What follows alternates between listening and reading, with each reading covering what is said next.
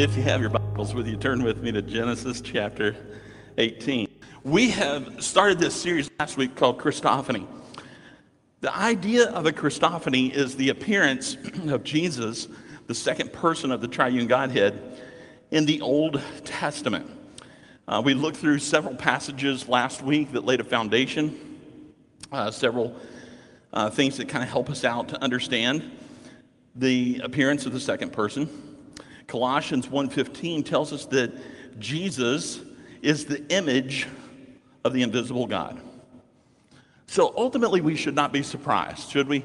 We shouldn't be surprised to see Jesus in the Old Testament. We shouldn't be surprised to see that occur. But before we jump into the historical context, I want to be reminded of our goals for this series. There are two goals in mind. One is modeled after Jesus. The other is modeled after the Apostle Paul. Jesus, just after his resurrection, in fact, the day of his resurrection, he is walking and encounters two people. They're kind of down because of all the events that took place. Jesus, well, what events are you talking about? And on their walk together, Jesus explained to them the things concerning Christ in the Old Testament. And they made this statement: "Did not our heart burn within us while he talked with us on the road and while he opened the scriptures to us?" I want that to be our first goal. Our first goal should be that as we discover how Christ is seen in the Old Testament, that it does something within our heart, that it stirs us in some way. So my prayer has been and will continue to be that God does something in your heart as well as my own. The second goal is modeled after the Apostle Paul, and that is this. Paul said, "Therefore, the law was our tutor to bring us to Christ, that we might know him, that we might experience Christ." Now, the historical context is such that as we get ready to walk through Genesis 18, I want us to consider some things. Genesis 18, Abraham is about to be encountered by three guests. Some people are going to suggest that he wasn't sure who they were, that he didn't realize that one of those three was, in fact, Christ. Some are going to suggest that he wasn't aware until halfway through their encounter with one another. I think that's odd. And the reason I think that's odd is because in the previous chapters, Abraham has already encountered Christ. Consider Abraham 15. In Abraham chapter 15, we see where Abraham is met with Jesus and they made what we call the Abrahamic covenant. And this is where the things that are promised to Abraham. He's going to have a great name, that he's going to have land, that he's going to have descendants. And this promise was so important that they made a covenant with one another, a binding covenant nonetheless. And this binding covenant did this. This binding covenant was where they gathered together three animals and two birds. They were given instructions to take those animals and cut them in half.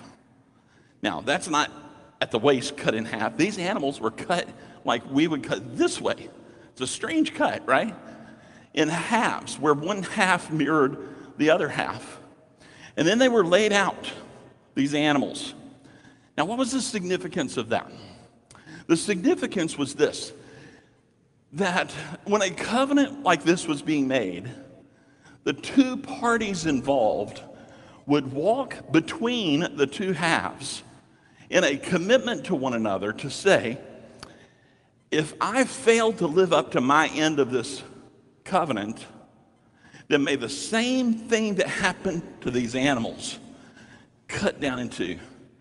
May the same thing that happened to them happen to me. Now, that's a pretty strong commitment, right? And that's the commitment that we see Abraham making. He's making this strong commitment. However, as they are ready for Abraham to walk through, what does the Lord do? The Lord puts him to sleep. He goes to sleep. He rests.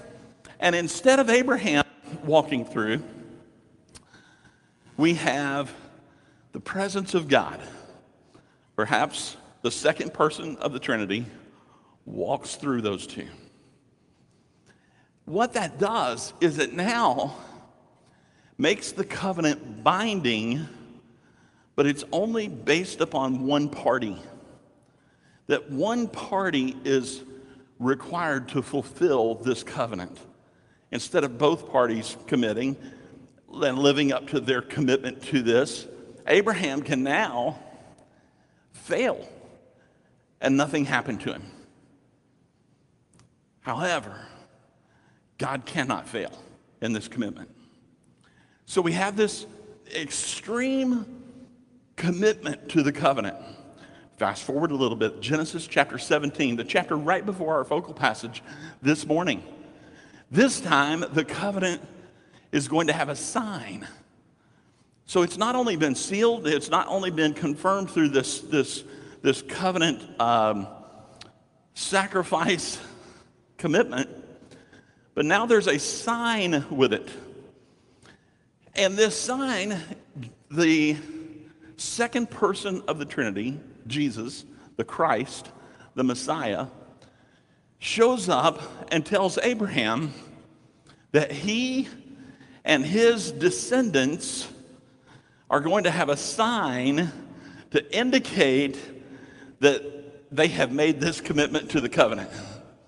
The sign is going to be circumcision. Now, that happens in chapter 17. Abraham at this point is 99 years old. Chapter 15, he was 75 years old. Here he is, 99 years of age, and he is being told, you need to be circumcised, and all of your household, your descendants, all your male descendants, the same. So they make this commitment. When we turn the page to chapter 18, where Jesus, again, with this time with two angels, makes an appearance to Abraham and Sarah. At this point, it's only been perhaps days, months, but it couldn't have been more than a year because Abraham is still 99 years old. He's the same age in chapter 17 and chapter 18. Exact same age. So here's the reason I share all of that background with you. People are going to suggest, and they're going to say, he didn't know who these guests were. I'm going to suggest that not only did he know who his guests were, he was anticipating them. He was anticipating Christ. He was expecting Christ to show up. Now, not only did Christ show up, he came with a very specific purpose. And what we're going to see through the book, through the chapter 18 that we're going to look at this morning, we're going to see how Jesus' presence came and encouraged Sarah and how it encouraged Abraham. Now, perhaps it's just pure speculation on my part, but I would suggest that if three guys show up and Jesus is one of them, and it's only been a few months since I made the commitment to circumcision, I'm going to remember that guy who made me do the commitment to circumcision. I'm not going to have a lapse of memory. If the angels show up and say, hey, you remember Jesus? And I'm going to say, yes, Gabe, I remember Jesus very well. He was the one that brought about this thing called circumcision.